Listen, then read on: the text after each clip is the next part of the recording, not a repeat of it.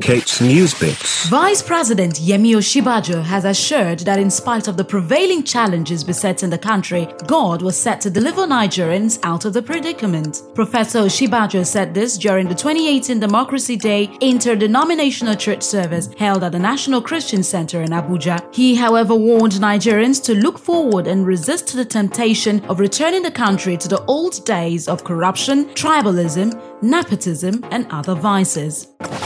Meanwhile, Nigerians are still reacting to rapper Falz the Bad Guy's viral parody music video titled "This Is Nigeria."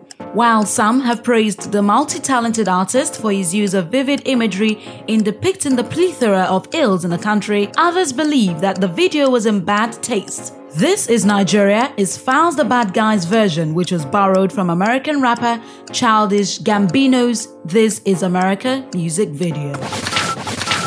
The creators of Sesame Street are not impressed by American actress Melissa McCarthy's upcoming R-rated movie titled The Happy Time Murders. The movie takes place in a world where puppets coexist with humans but are seen as second-class citizens. In a lawsuit obtained by celebrity news website The Blast, Sesame Workshop complained that the movie's tagline, "No Sesame All Street," implies a relationship between the Happy Time Murders and Sesame Street.